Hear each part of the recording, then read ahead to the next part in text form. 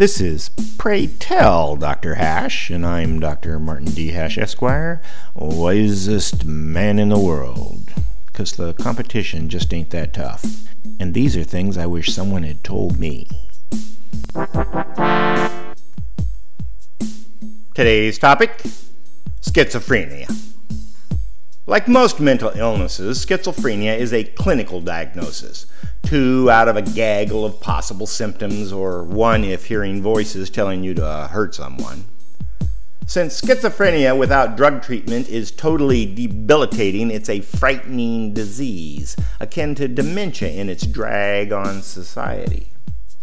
Schizophrenic people can't do anything, except, and here's the good news, if they're medicated. You probably can't tell a schizophrenic when they take their medication until they don't. Then it's the homeless guy talking to himself on the street. There's a huge liberty issue here. On the one hand, a schizophrenic has the same rights as everyone else, and if they don't want to take medication, that's their choice. But on the other hand, the manifestation of schizophrenia makes that person completely useless and unproductive. There are over 3 million schizophrenic Americans, as compared to 8 million alcoholics.